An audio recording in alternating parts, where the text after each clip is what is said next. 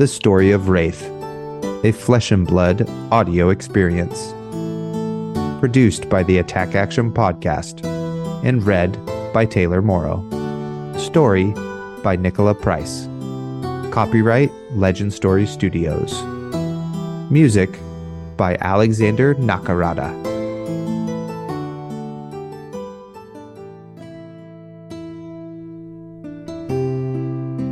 Bravo, Showstopper. Once a land of fables, Aria was disconnected from the rest of Rathe, protected from the conflicts and troubles that plagued the rest of the world. Its people were well cared for by a plentiful land, nurtured by the energy of the flow. As the landscape changed, shaped by the passage of the flow, the transformations shaped the people of Aria as well. Its cheerful and carefree people have cultivated a culture rich in music, entertainment, and celebration. However, in recent times, the flow has become increasingly unstable, and a growing number of outsiders are entering Aria. The volatile energy of the flow is changing the landscape of Aria faster than ever before, bringing a sense of unease and confusion to its people.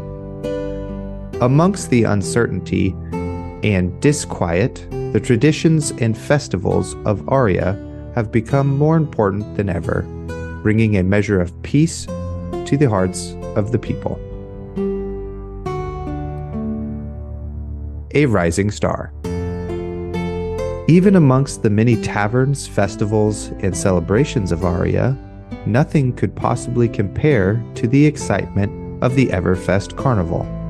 A massive, moving circus, the Everfest travels throughout Aria, a sea of brightly colored big tops, boasting the biggest collection of performances in all of Rathe. Yet, of all its acts, none were more famous or beloved as Bravo's Legendarium. Bravo was raised amongst the strongmen and animal acts of the Valdir, growing up alongside great, majestic Cesari and tiny meeps that darted from stall to stall. Many of his closest friends were members of the Mela, oracles, bards, skalds, enchanters, and fortune tellers, all breezing about the Everfest in loose silks and layers of golden jewelry. One of the Mela elders, a woman with fine white hair and a single eye, always made time for the young boy. She often spent time sharing the tales of Aria with him, spinning both fantastical tales and old legends. Bravo listened to tales of powerful enchanters and mysterious shamans, of magical artifacts and hidden wonders. It sparked a hunger for stories untold, and even as an adult, Bravo continued to seek out more. One day, when he was 18 years old, Bravo decided to perform one of the old legends within the carnival, bringing it to life upon the stage. Joined by a bard, 2 strongmen, and an enchantress, he recreated one of Aria's most beloved tales, the legend of Magnus the Vigilant. The performances quickly became a staple of the Everfest, transforming into the Legendarium. As the act's popularity continued to grow, so did the size of Bravo's troupe. By the age of 26, Bravo had amassed a troupe of over 30 performers and stagehands, with an act that was beloved by audiences across Aria. While the troupe had their fair share of followers, it was Bravo who often found himself at the center of attention. He quickly found himself overrun by avid fans, his charisma and confidence earning him admirers everywhere he went. Yet even as he enjoyed performing, there was part of him that still longed for more. Call to Adventure. During a life of traveling with the Everfest Carnival, Bravo had visited every village in Aria, Yet no matter how many he traveled to, Aldevir remained one of his favorites. Sprawling village. Its buildings were scattered across the plains, flowers and herbs growing in rolling meadows. In the midst of summer, the Everfest made its way to Aldevir once more, greeted with the sight of lush, dense meadows overrun with flowers. With the Legendarium on hiatus, many of the troop members had scattered across Aria, taking their time to visit other villages and explore. After spending the previous day helping to set up many tents and stalls of the Everfest, Bravo was looking forward to spending his morning in the company of a nice, tall glass of alder cider inside the local tavern. However, just as he was fastening the buttons to his favorite crimson coat, he heard someone clear their throat. In the open doorway of his tent, Gawain and Morgan stood, imposing even in the light of the morning sun. Bravo had met the duo many moons ago when they first arrived within the Everfest.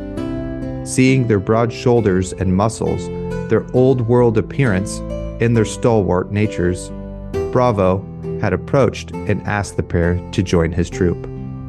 Reserved and taciturn, they were excellent at supportive roles and quickly became staple members of the Legendarium. With the act currently on break, it was hardly surprising to see the pair with packs and traveling gear. However, when Bravo asked about their plans, they stared at him blankly. The Wayfinders have summoned us. Morgan was the slightly more talkative of the pair, his deep timbre echoing in the small space. We leave for the Fractal Scar. Bravo looked from their grim expressions to the packs upon their shoulders to the weapons clasped at their sides. While Gawain and Morgan originally arrived at the Everfest with a pair of finely crafted great axes, Bravo rarely saw the weapons. To see the great axes once more in the same moment that Gawain and Morgan were departing for the Fractal Scar at the request of a wayfarer. It reminded Bravo of the tales they performed of noble defenders leaving on a quest, an adventure that would take them across Aria in the pursuit of protecting the innocent. Gawain and Morgan leaving on some grand journey, clad in armor and furs, wielding their great axes with pride. Traveling for months, perhaps years, a journey taking them from village to village in search of their target, helping townsfolk and rescuing fair maidens from harm. At last, when they arrived at their destination, a great evil would appear before them, one that they are destined to defeat. Gawain and Morgan stood toe-to-toe with an ancient creature, something long forgotten by the people of Aria. Covered in scales, it raised its head with a bellowing roar and launched itself toward them. They fought valiantly, taking blow after blow as they worked together to defeat the beast. At last, Morgan got close enough to the creature to find an opening in its defenses. With a single swing of his great axe, he beheaded the great beast, silencing it once more. They returned to the townsfolk with the creature's head, arriving to the sound of cheering. The townsfolk hold a festival in their honor, a token of thanks for their valiant heroes. Bravo clapped once decisively, nodding his head. I'm coming with you. Gawain and Morgan looked to one another, the taller of the pair silently raising an eyebrow. After a long moment, they turned back toward him.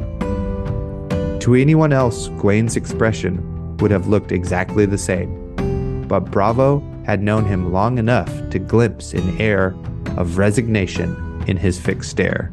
Morgan shrugged. We leave at noon. It didn't take long for Bravo to gather his things, his pack still mostly untouched from arriving in Aldevir the previous day. The last thing he gathered was his beloved mallet, a Nothos, forged from polished wood in finely hammered silver steel. He stopped to visit his companions amongst the Mela and those of his troop who had stayed within Aldavir. Once he had said his goodbyes, he left to meet Gawain and Morgan just beyond the outermost circle of tents. The hero's journey.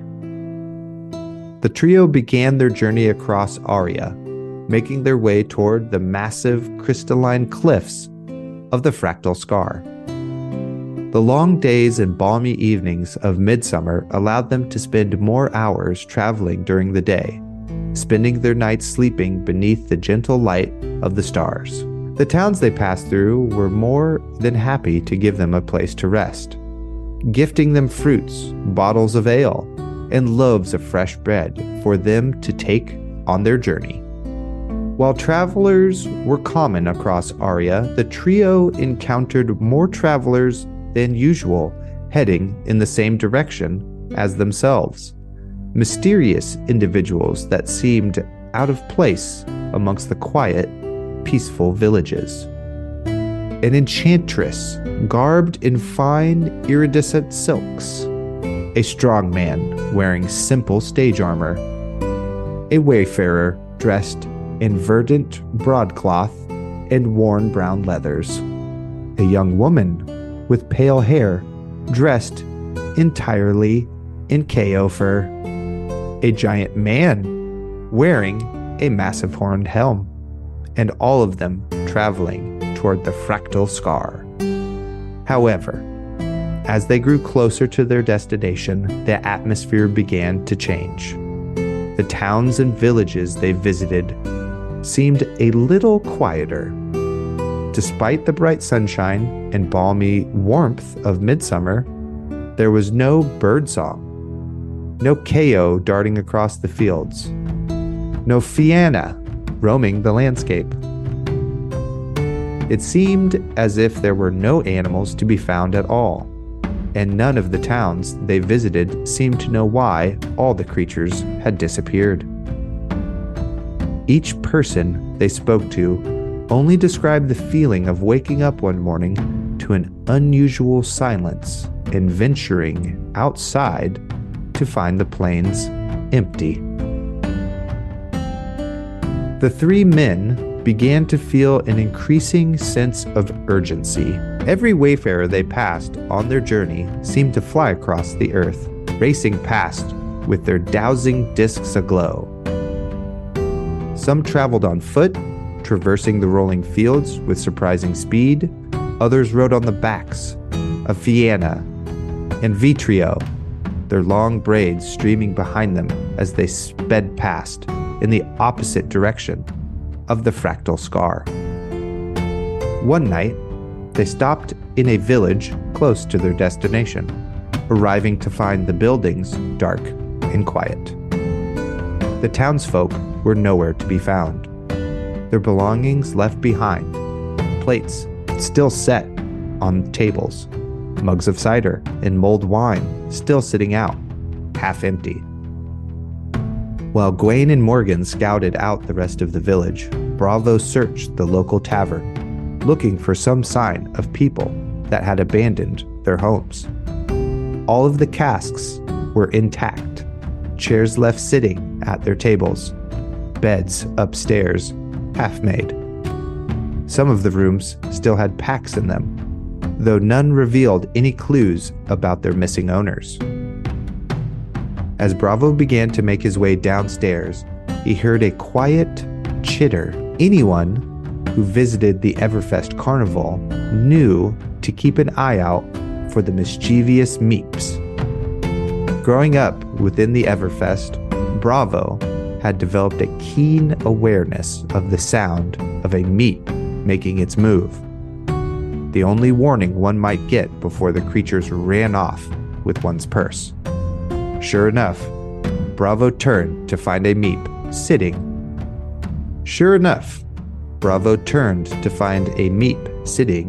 On the balustrade, its beady little gaze fixed pointedly on one of Bravo's golden earrings. It was incredibly rare to find a meep outside of the Everfest Carnival. the perfect environment for the tiny thieves. Yet here one was, and in a deserted village no less. Several minutes later, Bravo descended to find Gawain and Morgan waiting for him, leaning against the tavern's counter. As they turned toward him, he watched their gaze flick to his missing earring, and then to the Meep sitting happily on his shoulder, a single golden ring strung onto its tail. In response to their confused looks, the Meep chittered happily, waving its prize in the air. Transformation. According to Morgan, the wayfarers had set up camp near the fractal scar, rallying those who came to offer their aid. Marbles, drawn to the flash of sunlight reflected by the dowsing discs, led them from wayfarer to wayfarer, all making their way to the fractal scar. They were soon pointed in the right direction, and without Marble's help, it may have taken them weeks to find their way through the icy plains. However, when they finally arrived at the village, the scene before them sent a chill down their spines. Unlike the gentle rolling meadows of Aldavir, the village that lay before them was an ashen husk of its former self. Houses lay abandoned, open doors swinging in the wind, blood smeared against the charred wood. The wayfarers had claimed a small section of land at the edge of the village, making use of the blacksmith's forge as a meeting place. Bravo approached one of them, a slender man in the process of restringing his bow. Like many of the wayfarers, he sat with his shoulders slumped, dark circles hanging beneath his eyes, skin sallow, eyes drooping closed with every other breath. Clearing his throat, Bravo politely greeted the young man, receiving a small, tired smile in response. Both stared silently for a moment, speech faltering before Bravo finally gestured to the village around them. What happened? With a sigh, the young man began to share a report from one of the older wayfarers. Many years ago, a group of wayfarers had come across a massive sinkhole to the south of Aria, where the earth had suddenly caved in. Assuming it was the work of the flow, they filled in the sinkhole with some help from local townsfolk and thought nothing of it. Then, several months ago, in the early hours before dawn, a deep, rolling rumble woke several villages from their slumber. The ground quaked as people emerged from their houses, searching for the source of sound, but found nothing. No changes had affected the land around their town. No shimmer in the air to show the influence of the flow.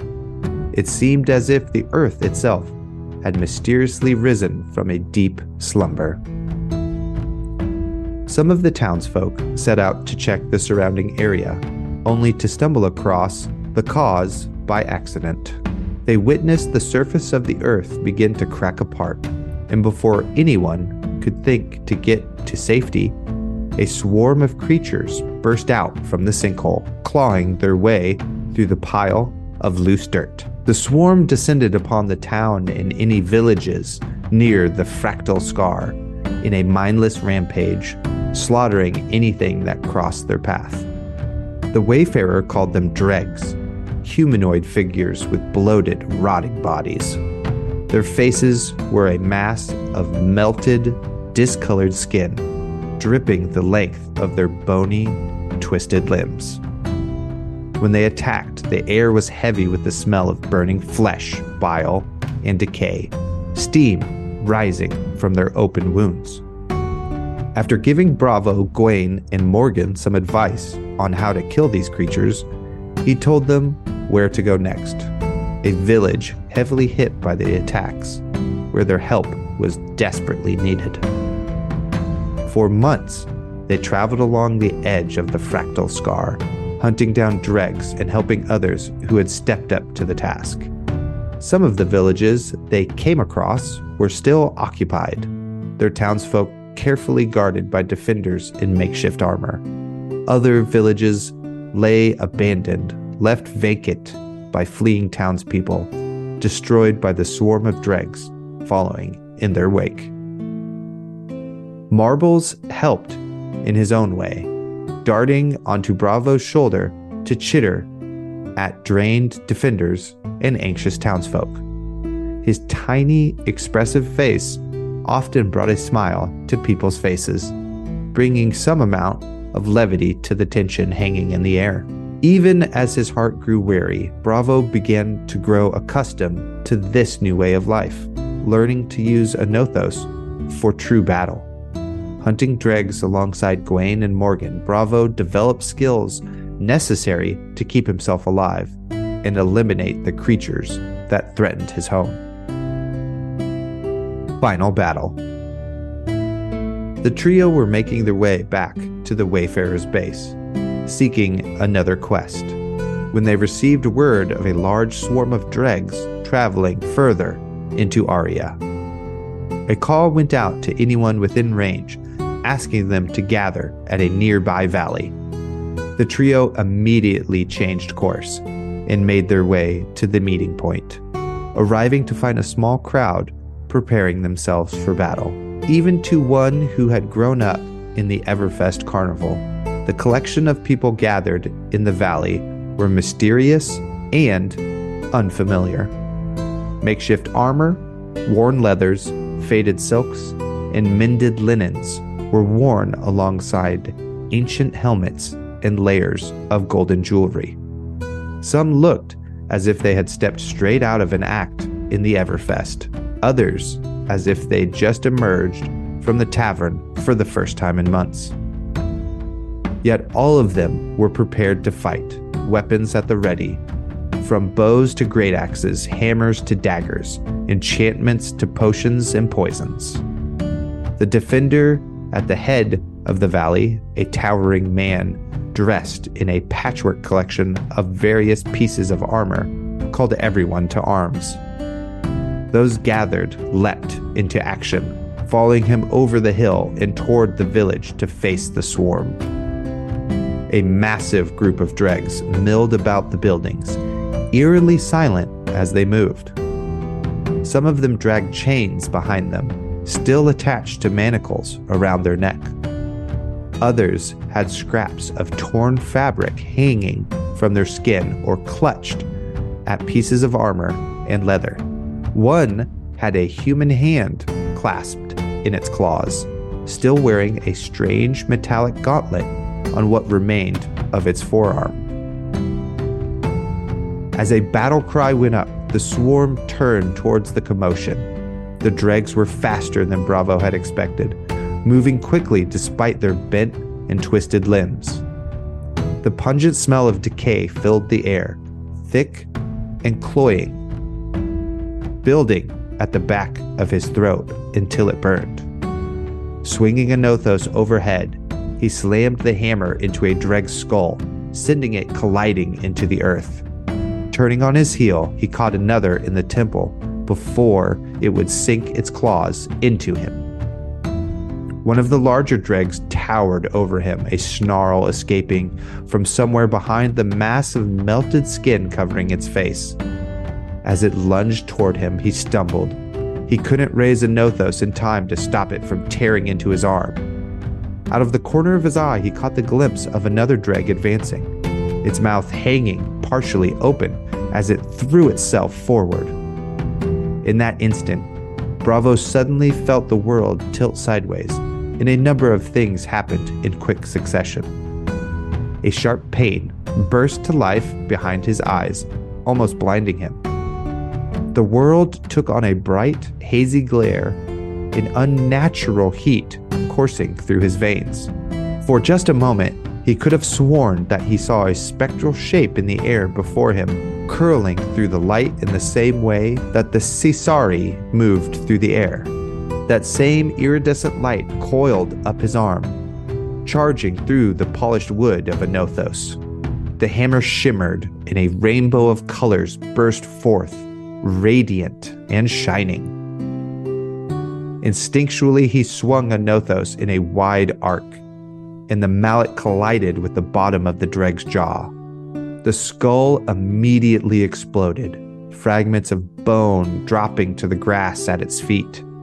Bravo charged at the other Dreg on his left, taking its head off of its shoulders with a single swing and a sickening liquid crunch. Gawain and Morgan appeared in the midst of the fray, joining him on either side, their great axes a flash of silver in his peripheral vision.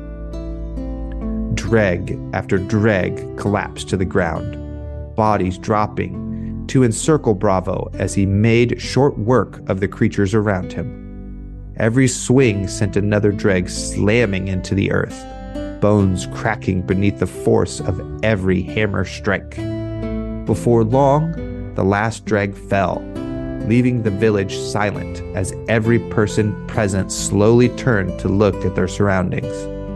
A cheer sounded through the valley, ringing between the buildings as everyone gathered themselves, pleased to see their companions still standing. Gawain and Morgan turned to Bravo, mostly unharmed, relief and pride coloring their usual deadpan expressions. In the coming days, they helped to search the hills for any remaining Dregs. But with the majority of the force dealt with, it seemed as if peace would reign once more. Some of the townsfolk even began to return to their original homes, as defenders helped to set up protective measures and begin repairs. Bravo spent most of his time with the villagers, talking with the townsfolk and putting on short performances alongside Gawain and Morgan. Many of those present recognized him from the Everfest Carnival, and he soon found himself the star of the show once more. While the villages had only just begun the long road to recovery, they put on a festival to celebrate their victory, making Bravo one of their honored guests. He stopped to talk to each person that wanted to offer their gratitude, accepting their kind words with a smile and wink. After many months away from their home, Bravo and his companions finally decided to return to the Everfest Carnival. Saying their goodbyes, they began to make their way north, marbles in tow. Homecoming.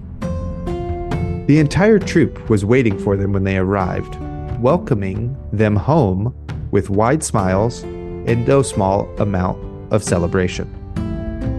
The Legendarium's bard, Michael, was bursting with new ideas, launching into a report of all the new stories he had learned while in the Milesian ranges. Meanwhile, Marbles emerged from Bravo's pack, greeting the troop with an excited chitter. While he was happy to see his family and friends once more, it felt strange to return to the Everfest after spending so many months away. Even as he greeted his troop, his mind drifted back to the battles and the creatures they faced. The happiness expressed by each villager as they finally returned home. He had heard the wayfarers speak of unusual changes in the flow, and one had hinted that the Dregs were not the only threat to Aria. Change was coming rapidly, and the events at the Fractal Scar were only the beginning. Bravo would not lose the Everfest to creatures like the Dregs, and he would not let it be destroyed, like the barren villages they had come across in their travels. He vowed to find a way to protect the Everfest Carnival and all other villages and towns they had visited across Aria. As Bravo greeted his companions, following them into the sea of tents with a broad grin, a single figure remained near the edge of the tents. An old woman, dressed in the loose silks and woven fabrics of the oracles, her golden jewelry making her one of the Mela. Her single eye gleamed as she watched Bravo leave, a small smile tugging at the corners of her lips. At last, it is time. The Guardians shall return once more. Thank you for listening to the story of Rathe, a Flesh and Blood audio experience. The story continues next time with Dorinthia Ironsong. Subscribe to the Attack Action Podcast to get the full audio reading and more.